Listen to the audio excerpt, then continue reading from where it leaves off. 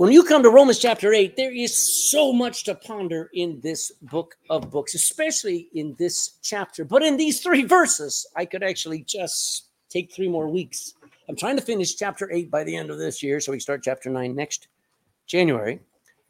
But this morning, we're just going to take a look at the greatest promise in the Bible for the Christian. There's some great promises in the Bible. I will never leave thee nor forsake thee. That's a great promise, all right? Behold, I come quickly. That's a great promise, amen? There's a lot of good promises, but this is the greatest one. Can you say that? I think I can say it is the greatest promise. It is found, as we said, there in Romans 8:28. Look at that word, third word in, and we will say the word. What is it? And we know. There's something that a Christian can say that other religions can't, that other people in their philosophies, they don't know what they believe. But I don't know. I don't just have a belief. I have a knowledge. I know that how many of the things? All things work together for good. That does not mean that everything is good. There are a lot of things that aren't good in life, okay? You get cancer. That is not good. But here the Bible says all things work together for good. Now, it's limited. You say, oh, well, that's great.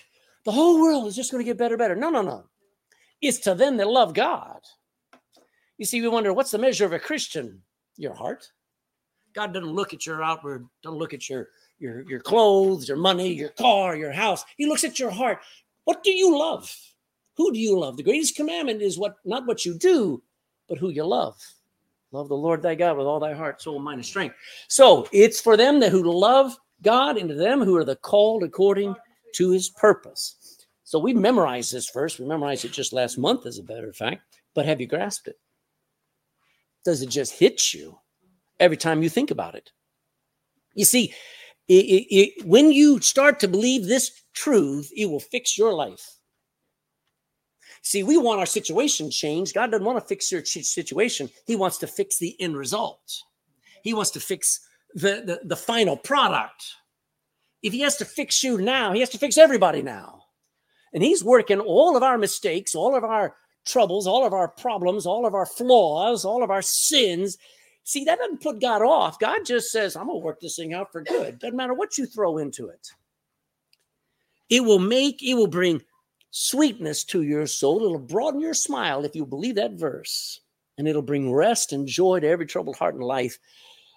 That all things going on in the world and going on in life are being worked together, mixed together for good, not for ruin. You think you lose your job and you think, I'm doomed. Your wife walks out on you, you think, I'm doomed.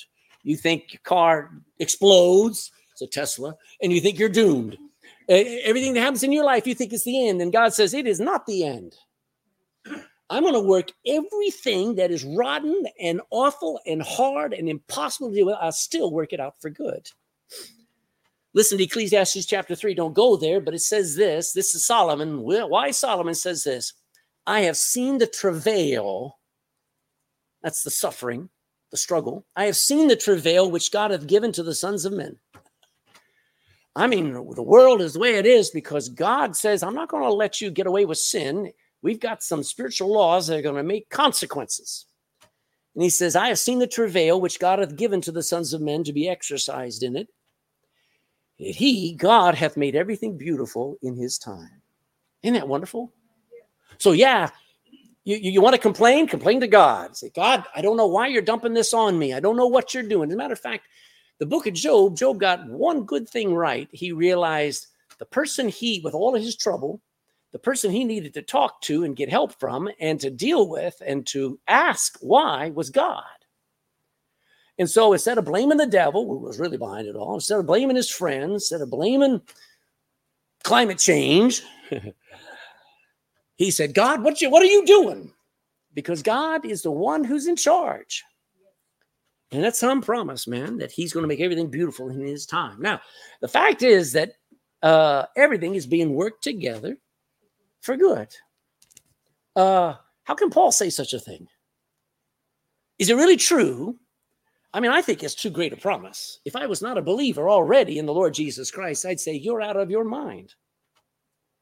I mean, with all the pain and heartache and trouble in the world, how can things like death and disease work together for good? What about divorce? a miscarriage? How does war and earthquakes and tsunamis, how do they actually work together for good? I mean, when Paul says this, he says it with such confidence. We need it. So who does it apply to? Not just to everybody. Okay, there are people in this room who will never know the joy and never know the rest and never know the excitement, the expectation of that scripture because they don't love God. You come to church, maybe your parents drag you, maybe your wife drags you, maybe your husband brings you to church. Maybe you come just because you visited. I don't know why you're here, but let me tell you, this is not the end. This isn't the goal. Coming to church is so that you follow Jesus Christ. He's the goal. He will make everything work out for good. Now, we all suffer. You read that verse there. Let's read. You can read quietly while I read verse 26. The Spirit also helpeth our, hear that word, infirmities. For we know not how we ought to pray, how we should pray for as we ought, but the Spirit itself make an intercession for us with what? You ever just tried to pray and all that came out was, oh. You know what the Holy Spirit was doing when you were going, oh. You know what the Holy Spirit was saying? Oh. You've got the best friend ever right alongside you. It's called a prayer partner, the Holy Spirit, who groans right along with you. Isn't that priceless? See, we all groan. We all suffer, even Christians. Look at verse 22. Still in Romans chapter 8. We've looked at all this, but I got to bring you back. Romans 8:22. For we know that the whole creation, every creature on this planet, groaneth and travaileth in pain together unto now. You ever seen those nature films and you've got a little baby duckling and swimming along in there, and then up pops this alligator and chomps him and swallows him whole. I mean, nature is violent, man. Don't you believe David Attenborough and it's all wonderful. Look at this ant as he builds his house and watch this bird as he dances for his maiden. Nature is violent. Nature cries out just like you two. When will it end? All of creation groans for something better. He goes on and he says, verse 23, and not only they, not only the lost. I mean, I said it last week, every atheist groans for a better life. Verse 23, not only they, but ourselves, us Christians also, we have the first fruits of the Spirit. Even we ourselves, what's that next word? What does it mean to groan? It means to emotionally collapse. That's groaning. That's where you can't go another step. You give up. That's groaning. It's painful just to breathe. And it says, we also, verse 23, groan within ourselves. Oh, we wait for the adoption, for the redemption of our body. That's the resurrection. We're waiting for it to get better.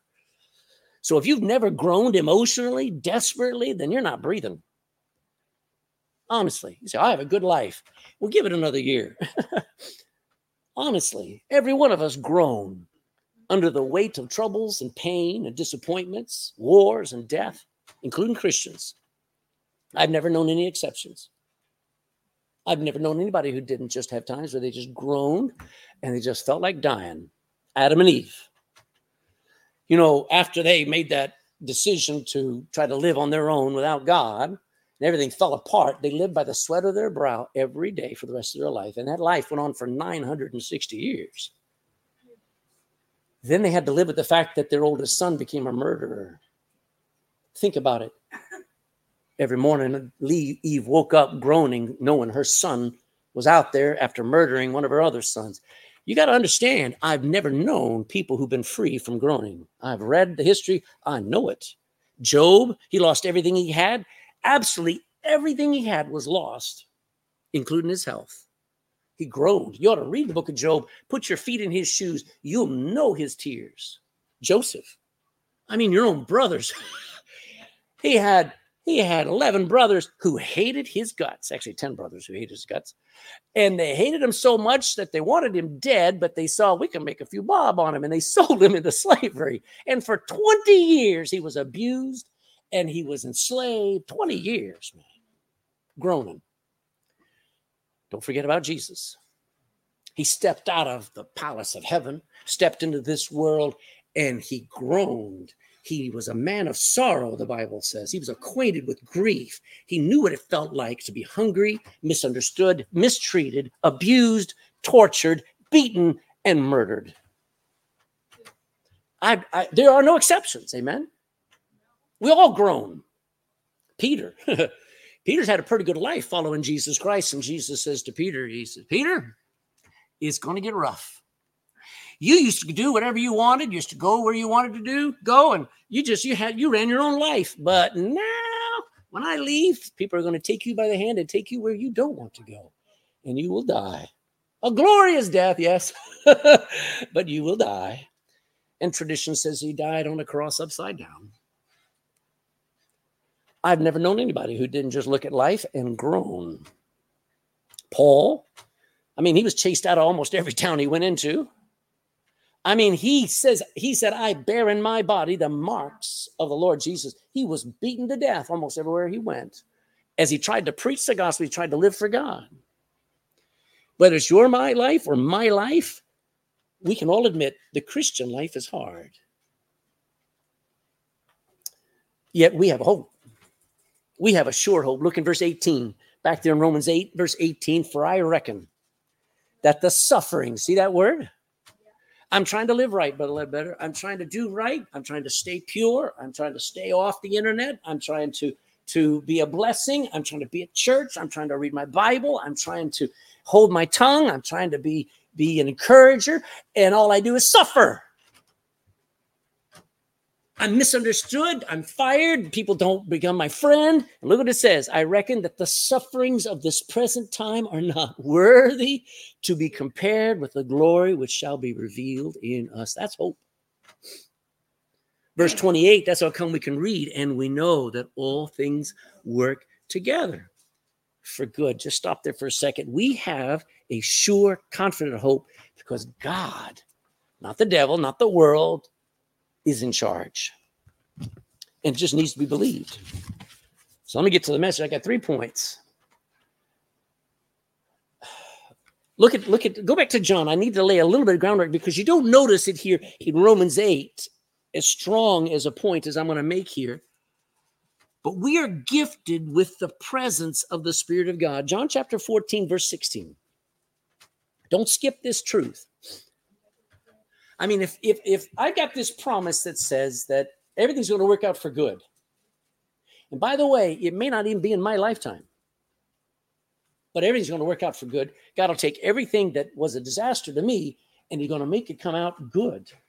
If that's true, why? What are the 3 reasons why that's true? Number 1, because the presence of the Holy Spirit in my life. Look in John chapter 14, verse 16, a couple of scriptures here. Who in times past suffered, I'm in Acts, sorry. John 14, John 14, 16. And I will pray the Father, this is Jesus saying, I'm going to ask the Father, and he shall give you another what? Who was the original comforter? Jesus. It must have been awesome just to sit there with Jesus. You never lacked anything. You were safe. You were blessed. The excitement, the joy, the work, but everything. And Jesus says, I got to go, but I'm going to give you another comforter. There was nothing that the disciples went through that Jesus couldn't comfort. And he says, I'm going to give you another comforter that he may abide with you. Abide is dwell, live with you forever. Who is it? Verse 17, even the Spirit of truth, whom the world cannot receive because it seeth him not. They want something they see. But this is somebody you won't be able to see, and neither does the world know him, but ye know him. For he dwelleth with you, but one of these days he shall be in you. I will not leave you comfortless. And he says, I will come to you. That's the Trinity. See, Jesus says, I can't be with you. I got to leave physically, but I be with you in the person of the Holy Spirit. You see how that works? I'll show you another one that helps. Chapter 14 still, going out to verse 23, blow your mind. John 14, 23. Jesus answered and said unto one of his disciples, he said, if any man love me, he will keep my words, and my Father will love him. Amen. And we will come unto him and make our abode with him. Who's that? The Father and the Son. I've already got the Holy Spirit. And he says, you're also going to get the Father and the Son all together. That's the Trinity in the believer in the form of the Holy Spirit of God. I already mentioned one of the greatest revelations about Jesus Christ. He didn't leave us in reality. He left the world physically. But Hebrews 13:5 says, I will never leave you. So I trust, even though I can't see him, I trust he's here. Jesus even said, where 2 or 3 are gathered together in my name, there I am in the midst. You don't see me, but I'm there. So, by the way, one of the names of Jesus at Christmas, what is it? Emmanuel, which means God with us. That is so cool. So, let me say something. Most Christians I know don't realize how precious the presence of the Holy Spirit is in their life. How wasted a life is without the awareness of the presence of the Holy Spirit of God. When religion is a list of things you must do and you have no presence of God in your life, it's a wasted life. And people miss the presence of so many different things, especially their family. We come up to Christmas. You know what Christmas is? Everybody coming together and sitting on their phones. Isn't that weird? Oh, they're all coming for dinner tonight. Well, can you get them off their phones? We miss the presence of just people. How much more do we miss the presence of Almighty God? People will be on their phone. They'll be in front of their TV. They'll sit in front of tablets from the time you're 9 months old. Kids, children in prams are sat there glued to a tablet. People work all day. Others do nothing at all, won't work. They're sleeping. They're lazy. They follow their emotions. They follow their feelings. They follow the culture, their workmates, their friends, and they don't know the presence of the Holy Spirit of God. By the way, God did give you people in your life as flawed as they are. It's a blessing to have people in your life. You were not made to be alone, amen? We found that out during COVID, didn't we? I mean, why we have to have some nuts in politics discover by trial and error that we need each other. You know, you need even the messed up people in your family, as flawed as they may be. God gave you your brother for adversity. Did you know that? Some of you got brothers you wish he didn't give you. But the Bible says a brother is born for adversity, for trouble in your life. Not to make trouble, but to help you in trouble. Family is for times of adversity. God gave you your wife and your husband. Be present with them. That gift of them is priceless. So when you're at odds with one another, you're the one that hurts and suffers because that person is there, whether they know it or not. It's a gift. But when all is said and done, the presence of the Holy Spirit in your life, this is what I'm trying to get. I mean, how many people look up and the person that they always had expected to be there in the morning, eating their breakfast, reading the paper, or whatever is no longer there. And we say, I miss them. I didn't appreciate them when they were here. Let me say, most Christians go through their Christian life and they don't realize who it is that God has given to you. The reason why you and I have the promise of Romans 8:28 is because the Holy Spirit has been stuck in us. And he says, I'm going to make sure it comes true. Amen. My abilities don't matter. My inabilities don't matter. My, intelligence and my money don't matter to God. The Holy Spirit in me is going to make it come true. Isn't that great? So look at verse 26 now. Let's go to Romans chapter 8, verse 26.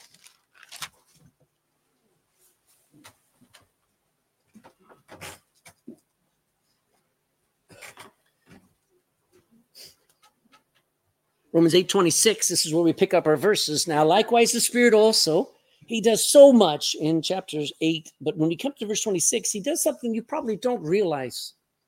He says, the Spirit also helps with our infirmities, for we know not what we should pray for as we ought. But the Spirit itself maketh intercession for us with groanings which cannot be uttered. Hold therefore a thought there for a moment.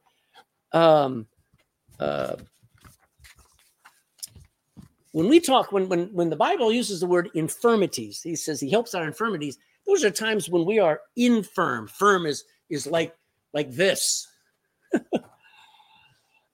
That's not a Christian. That's an actor, by the way. We think we have to come into church, we have to enter a room strong like Arnold Schwarzenegger or like Conor McGregor. You just need to come in. I'm capable. I'm success. I'm a believer. I'm a conqueror. I'm awesome. That's how we think. And when we have no strength, we stay at home. And we won't minister. We won't serve. We won't be a blessing. We won't give.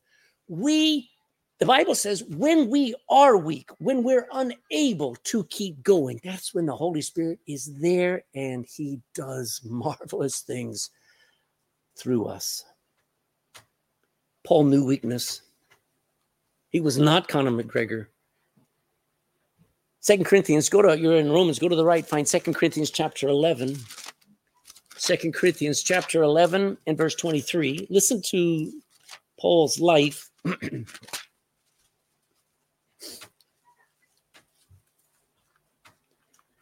2 Corinthians 11:23.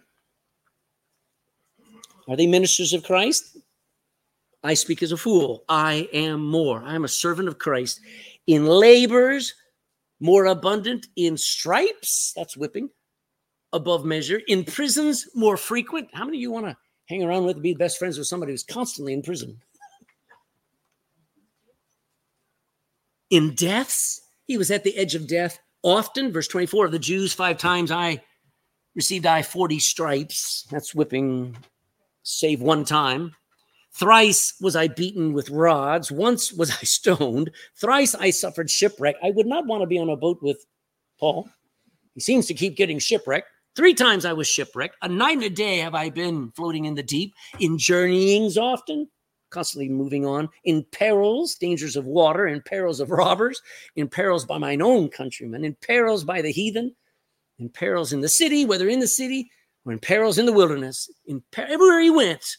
In the sea, in perils among false brethren, in weariness, and what's the next word? Painfulness, in watchings, which means he couldn't sleep. He had to stay awake because somebody would be constantly trying to attack him. In hunger, in thirst, in fastings, often in cold and nakedness, and beside all these things that are without, I struggle with that which cometh upon me daily, the care of all the churches. Who is weak? Listen to him. Am not I weak? Who is offended? And I burn not. Boy, he says, I just want to give what for. If I must needs glory, however, if I'm ever going to rejoice, I will glory in the things which concern my. So he didn't look at that list and say, and everyone will make me bitter. He says, they make me excited. Go back to chapter 4, verse 8. Still in 2 Corinthians chapter 4 and verse 8. 2 Corinthians chapter 4, verse 8, we are troubled on how many sides? Every side. You can't get away from it, yet not distressed. We are perplexed. We don't know what to do, but we're not in despair. Persecuted, but not forsaken. Cast down, but not destroyed. Always bearing about in the body the dying of the Lord Jesus. You look at us, you look at Christians, you go, you guys look like losers. Look at what it says.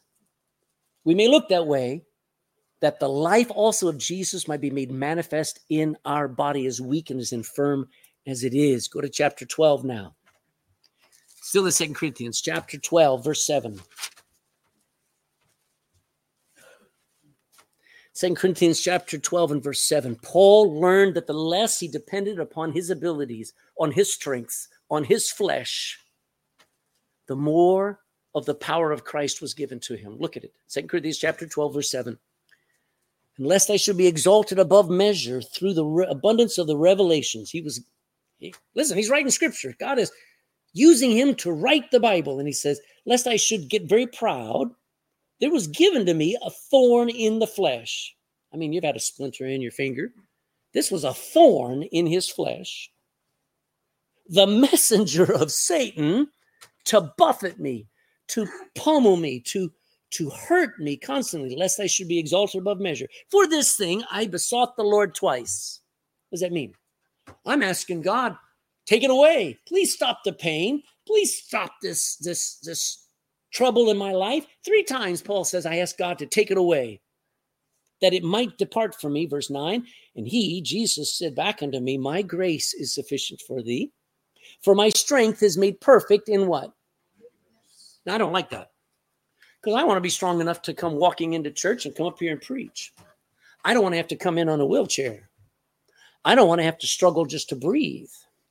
I want to be able to be healthy, strong, clear-headed. I want to keep all of my memories. I want to be able to feed myself. But that's not the life of everybody, is it? Some people, a lot of people struggle just to feed themselves. And they're just as saved as you and me. And they groan that they can't be at church. They groan they have to be carried everywhere in a wheelchair. They groan that they don't have the things that the rest of us have at this point in our life. And so we say, I guess God is done with me. Are you following me? I can't, I've lost my voice. There's a preacher over in the States. He's pretty well known over there. He got cancer of his laryngitis, and they're removing his voice box and all this stuff. He'll never preach again that I know of.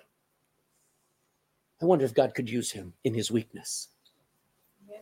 You see, we think God's all through with me because I'm not strong anymore.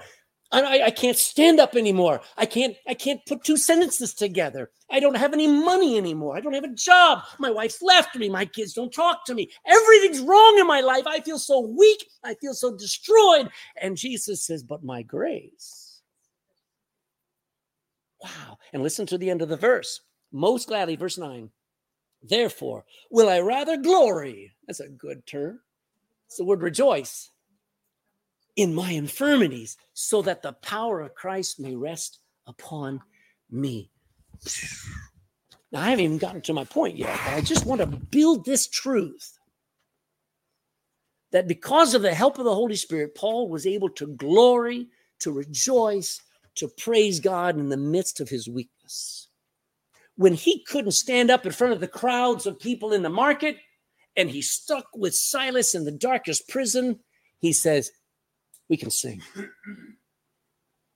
He was unable to do anything big and powerful, so he just sang in that dark prison in Philippi, and the whole prison got saved.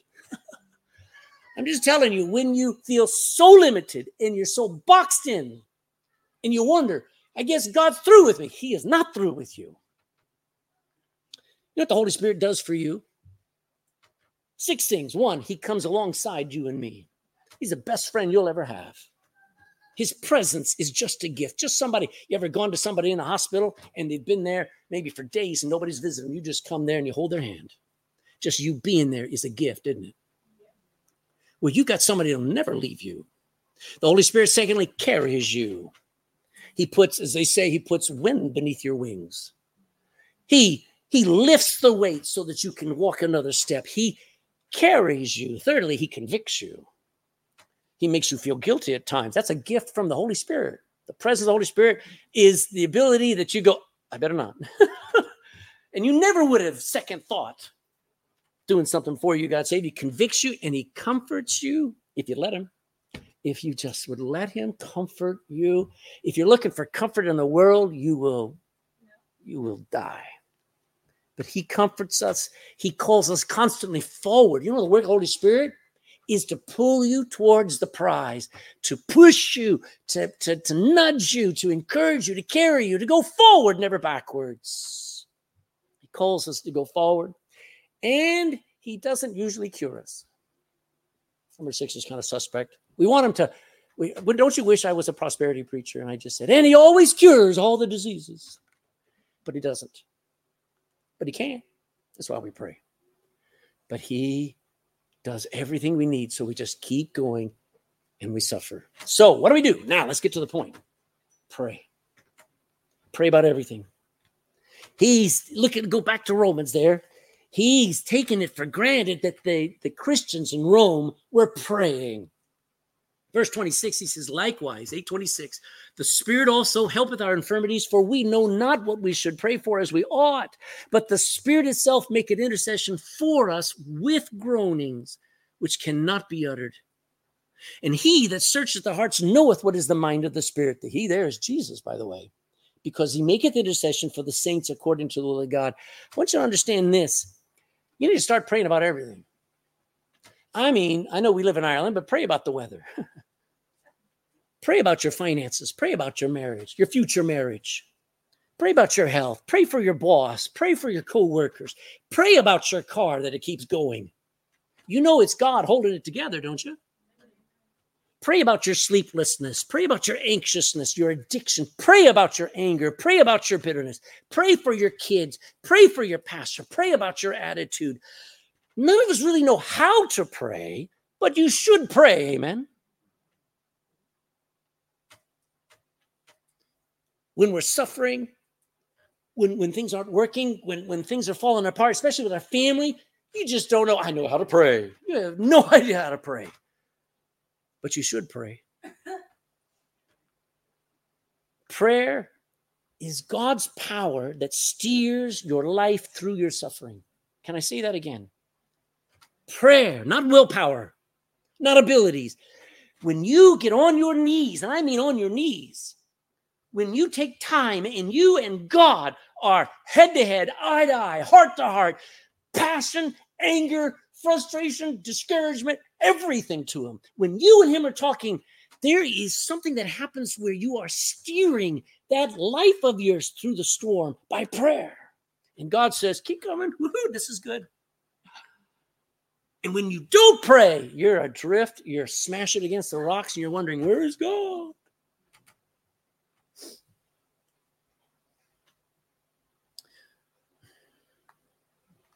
It doesn't matter if you don't know how to pray or what to pray for. You should learn. We've got some books on prayer back there. You ought to study prayer. Did you know there are 650 recorded events in the Bible where people prayed? Well, over 500 times, it actually tells you some of what they said. Now, we know Jesus' model prayer, our Father which art in heaven. We know that one. But you know there's at least 500 more. You ought to study them. You ought to take them as an example. You ought to look at the book of Psalms. And as you read Psalms, you see somebody who's frustrated and discouraged and weak and infirm and struggling and wanting to die. Amen. And he teaches you how to pray. When you're struggling, do you think to pray or do you think to complain? Just pray. You say, Pastor, I already know that. But do you do it? And can I say this? Even if all you know what to do is groan. I don't know what to say. It doesn't matter if you don't know what to say. Groan. Just the fact that you get into the presence of Almighty God and there you begin to just, oh,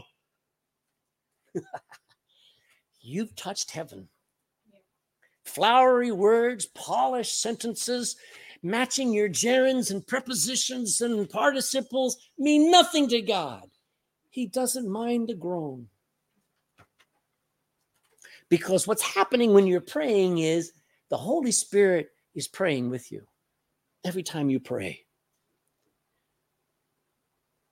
When we pray about our troubles, our instinct is to get out of trouble. We want for God to get rid of the problem, the pain, the weakness. But did you know God usually is the one that puts you in that trouble? Amen. You say, well, I think so-and-so, they made the mistake. And they go, yeah. But you know, God fixed it so that's what's supposed to happen. And God's in charge. Everything the devil brings in your life, he had to get permission. God put us in trouble for a reason, and we don't know how to pray about it. I don't know how to pray when I'm going through a problem, man. And I got to say this, by the way, our prayer doesn't move mountains. God moves mountains, okay? He's just waiting for us to spend some time with him and talk to him and worship him. And by the way, he'll move a mountain every once in a while. Amen? If only you knew what prayer is. Can I be, some of you that's just going, I think I know what prayer is. Let me just help you for a second. Prayer is making time for God like you know you need to make time for your husband, like you know you need to make time for your wife. It's making time for God like you know you need to make time for your kids, like you know you need to make time for your boss, like you know you need to make time for sleep, like you know you need to make time for dinner or for breakfast. You make time for all those things. Prayer is when you say, I am making time for God. It's not a flippant passing moment.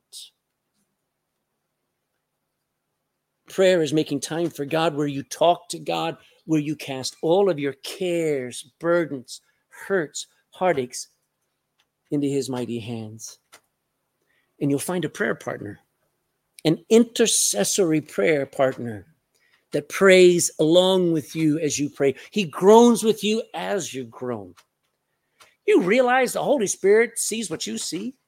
The Holy Spirit hears what you hear. The Holy Spirit knows what you say. The Holy Spirit knows your attitude. The Holy Spirit knows what you're going through. And so when you finally pray, the Holy Spirit knows how you feel. So he'll groan right along with you. He'll know what's the purpose. See, he's got a tie with heaven. And as you're groaning and he's groaning, there's a smile on his face because he knows Ledbetter has no idea where this is going.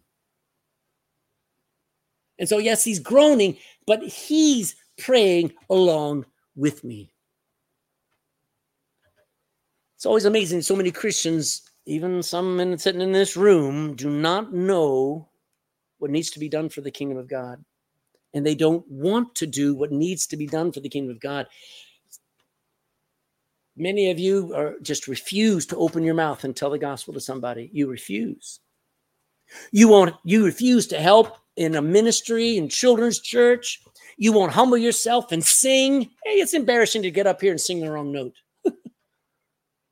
But you won't humble yourself. You won't serve someone. You ought to be able to serve anybody that comes into that door and just be a blessing to them. You know why most people don't do that? Simply because it's hassle. They might look at me wrong. The kids might laugh at me. People will notice my off singing. It's hassle. It hurts. It's hard. Well, welcome to the cross. That's the Christian life. We carry the cross, folks. We're not able. And you know, as I carry the cross into my prayer time, that's when the Holy Spirit snuggles up right next to me. And he groans along with me. I don't know if you take that. Maybe later, the penny will drop. The light will come on. The truth will hit you square between the eyes. You'll go, I'm not alone when I'm praying. Do you know most of the people who wrote hymns? I tell them on Friday night and on Sunday night on the radio, when I give the background hymns, many, if not most of the writers of the hymnals were invalid. They were at great depths of sorrow. I mean, It Is Well With My Soul was written by a man who lost his 4 daughters after losing his son several years earlier. 4 daughters in a crossing of the Atlantic, as he was trying to serve God and go to be with evangelists preaching in England. His daughters went down with the ship, young daughters. And he writes, It Is Well With My Soul. Let me tell you, when you read these hymns and they're writing about joy and they're writing about heaven and they're writing about knowing who holds me, who holds my hand, knowing that that heaven is sure. They're writing it from bed and from sickness and from weakness and from sorrow. And they're blessing, aren't they? See, the Holy Spirit knows that when you're going through that struggle and that disaster, he says, if only Ledbetter could see what God's going to make out of that. You see, the disaster is not fun. It's not good. It's not enjoyable. But what God can use it for and make it into is brilliant.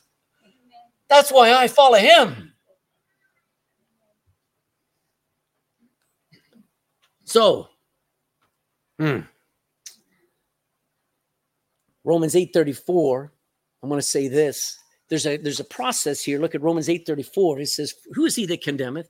It is Christ that died, yea, rather that is risen again, who is even at the right hand of God, who also, what does he do? Are you reading Romans after 8:34? Maketh intercession for us. So get the news. Get the picture. I'm on my knees praying. I think heaven's not hearing. All I have is a grunt, a groan, a grumble. I don't know what to say. I don't know how to pray. If somebody asked me, Ledbetter pray, I'd go, I don't want to. I don't know what to say. I don't know how to face this thing. I don't know how to tell God what to do. I don't know how to ask God for anything. And the Holy Spirit right there says, keep talking, Ledbetter. And it goes straight up into the ears of Jesus Christ, who is right at the right hand of the Father, and he knows the mind of the Spirit. He knows what the Holy Spirit knows in my life, and he translates. That's what the intercessory work is. He translates my grunt, my groan, my stupid requests even, where I pray for what I want, and Jesus says, don't give him what he wants. This is what he needs. And that whole process is going on when I pray. The Holy Spirit is interceding, taking my groaning before the throne. Jesus is understanding the groaning, translating it into what cannot be uttered. The Bible says groanings that cannot be uttered here, but in heaven, they're plainly laid out and they agree with the will of God, and it gets done. You know, there's no prayer request Jesus ever prays that is not answered. So when I pray, and I pray for stupid things, I don't know how to pray. By the time it gets to heaven, it's a perfect prayer. Amen? You got to start to believe. I don't know what to pray. Just pray. Just say something. You say, I don't know how to talk to God. You know how to talk to anybody. You just won't talk to God. You don't want to take the time to be honest and real and admit you don't know what to say, and you need to start believing there's a Holy Spirit that will take whatever you fumble through and perfectly present it before the throne of God. Isn't that awesome? Just pray. Look at Hebrews 4. Hold your place here. Hebrews chapter 4, verse 14.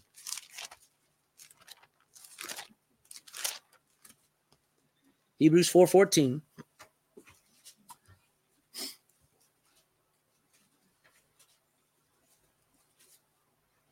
Seeing then that we have a great high priest that has passed into the heavens, Jesus, the Son of God, let us hold fast our profession, hold fast what we believe.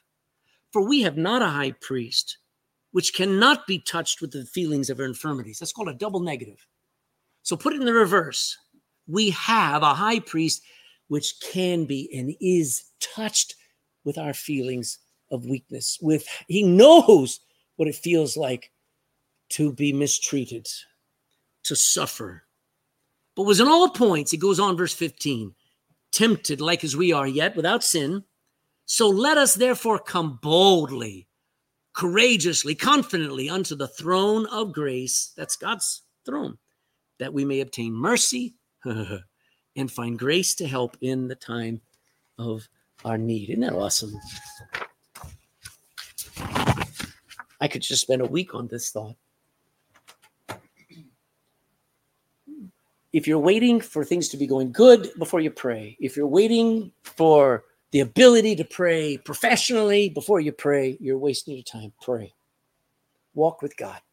You ought to get into the car, and before you drive, pray and say, Lord, thank you for my health, my life, for my family, for this car. Keep me safe. I'm going to trust you. From here on out, I'm going to try to talk to you all day long. Because I found out today, there is power in that prayer. You're going to work everything that I'm giving up on for good. Third thing, the promise. Let's look in Romans 8:28, and we'll finish this up.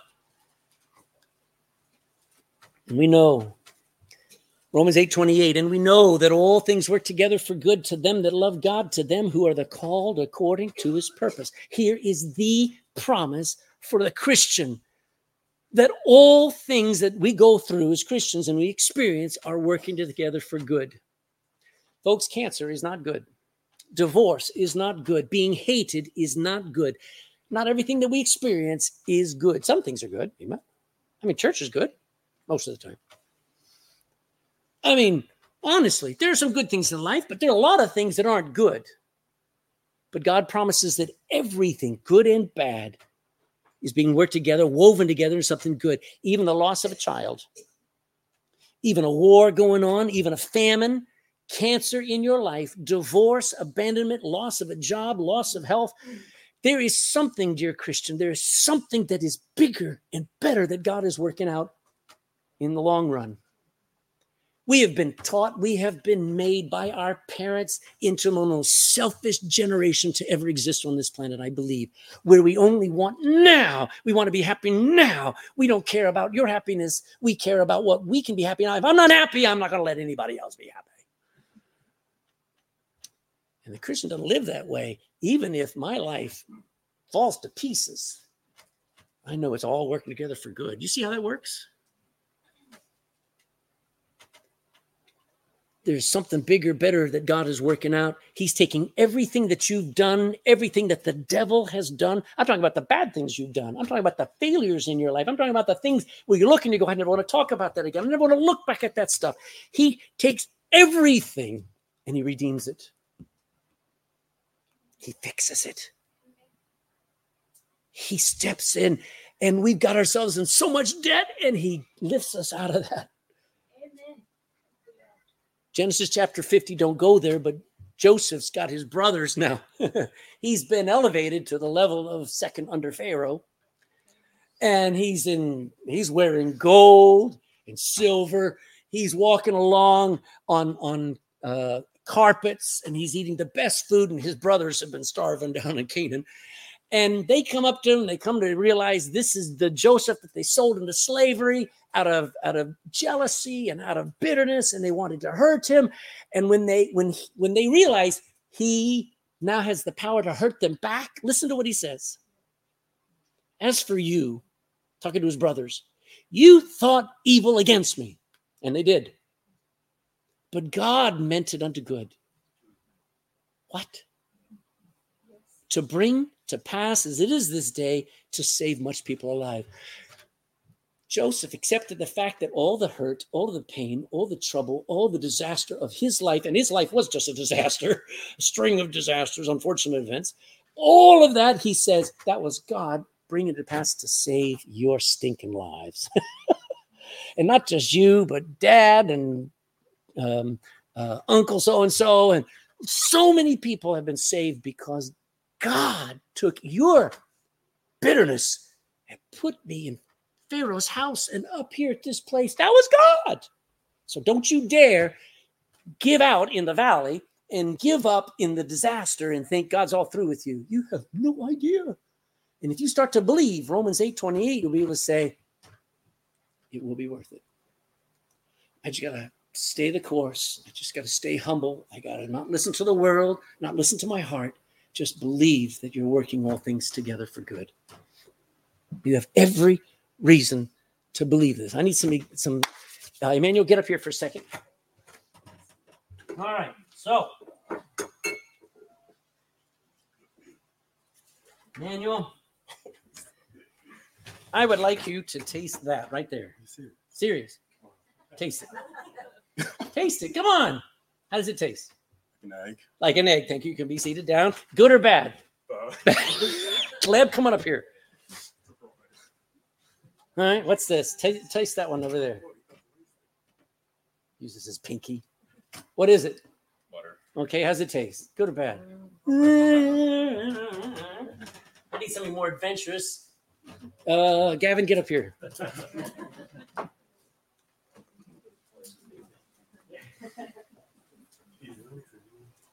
Come on up here.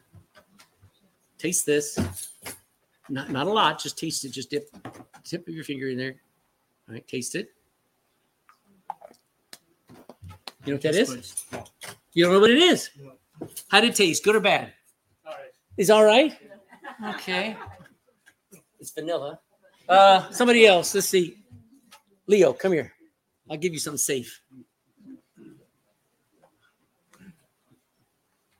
So far, most of it's got to be nah and bad. Come on up here. Just taste it. Sweet. It's sweet enough. Okay. It's a bit of milk. That's all right. Okay, so good. All right, Bill, come on up here. So we got a lot. So far, we got a lot of complainers. That's all I've got to say. Okay. No, just dip your finger in there. Tell me, taste bitter, sweet. No double dipping. What is it? What do you think it is? I don't know. That's why I wanted to double dip. Oh, all right, double dip. All right, because nobody's going to use it. No, different. All right, it's a bit of flour. Let's see, I need somebody else. T-Row, come up here.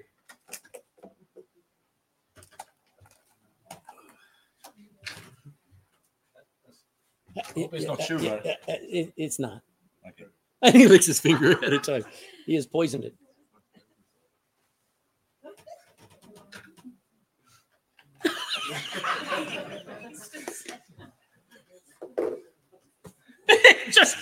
No, I just was thinking. Bitter, sweet. What is it? No, it's kind of bitter. Okay, all right. Thank you. Baking soda. Sean, come up here.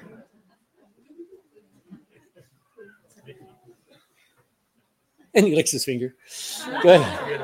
That's all right. Sweet. It's sweet. Okay, this is one good. All right, bit of sugar. All right. Now, you know what those all are? They're called ingredients. Most of them are not so enjoyable. You do not just take a spoonful of baking powder and stick it in your mouth. You don't take a spoonful of dried flour, stick it in your mouth, and enjoy it.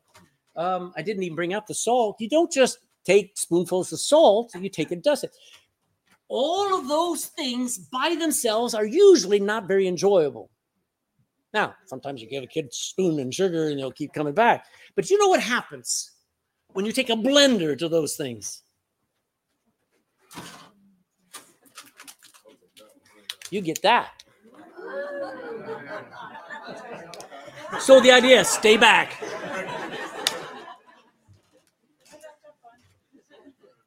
Tomorrow you lose your job. Tomorrow you find out you got cancer. Tomorrow the car won't start. Tomorrow, I don't know what happens in life. It all stinks. Sometimes they're sweet like sugar. Most of it's like raw egg. Most of life is like flour, plain, yucky, tasting flour.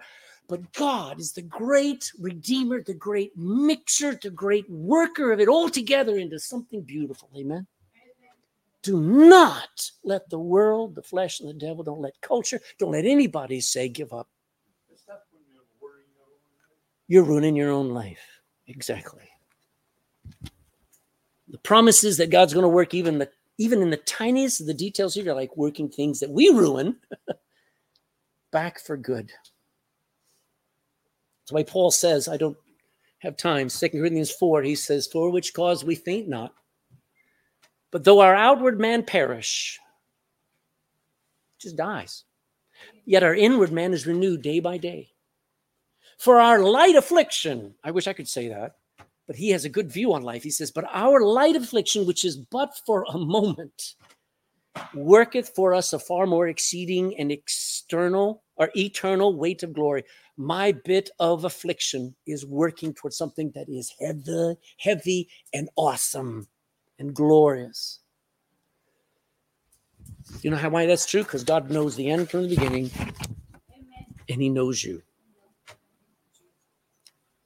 Who does all this apply to? Not to everybody.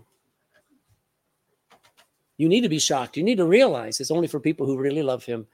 There are people who have the lip service. Jesus said, this people draws nigh to me with their mouth, but their heart is far from me. Don't be like that.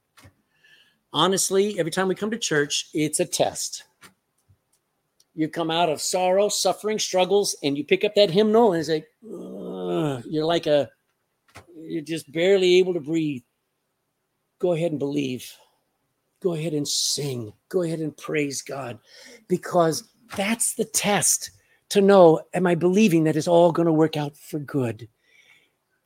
That promise is for those who love God and for people who are the called according to his purpose, people who are part of God's plan, people who are already doing what God has called them to do. Jesus called Peter to follow him, and guess what Peter did? He left his nets and he followed him, and as he followed him, it got better and better and better. Christian passionately love God. If I'm talking about spiritual things, coming to church doesn't matter. I want you here. You ought to be here, but you need to passionately love God on Monday. Amen. And you need to be doing the will of God on Monday. And then you'll be able to look forward to everything working together for good. The greatest promise for the Christians found in Romans 8, verse 28. It's not promised to people who work the hardest or to the strongest, but to people who passionately, intimately, consistently love God and who are the called according to his purpose. It's not just a promise for heaven, but the fact that by the time we get to heaven, we're going to look back and go, wow, look what God did. We know what the devil did, but look how God worked it all together for good. Now, not everybody's going to enjoy this promise, won't see it come true. There are going to be some people who are going to hear this message this morning and go out of here the same way you came in. And when you wake up, it will not be in heaven, and you will not see everything turn out for good. You'll see your life forever separated from God, under the wrath of God, separated from God. Don't go there.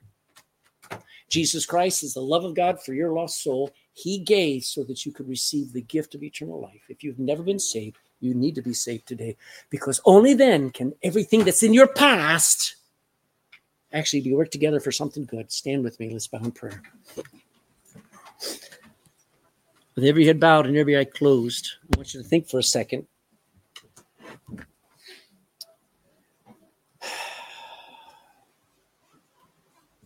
Are all the events in your life only seen as a time for you to grumble, complain, give up, quit? Well, if you're groan towards heaven, cast all of those feelings, those emotions, those conclusions, cast them on the hands and the mighty arm of God, which is Jesus. Let him carry them. And then trust that doesn't matter how much you messed up something. It doesn't matter how much you ruined something. God's not put off by that. He will still make everything work together for good in the end. So let him have it. And tomorrow, get up and try again. Keep going and fail and give it to God and trust that everything, no matter how messed up, is still going to work out for good. Just keep your heart right. Every head bowed, every eye closed, please keep your heart right. Keep seeking to do the will of God. Small areas, little things, big things, doesn't matter. Just do the right thing. And start to believe this verse. If there's anybody in this room who's not saved and they've just gone through life, I pray that they realize it's not just heaven or hell. It's sanity that we've been given. The fact that we don't have to die every time something goes wrong. We can trust it's all going to be okay. I pray somebody makes that decision today, and every Christian comes out of here going, I believe it now. In Jesus' name, amen.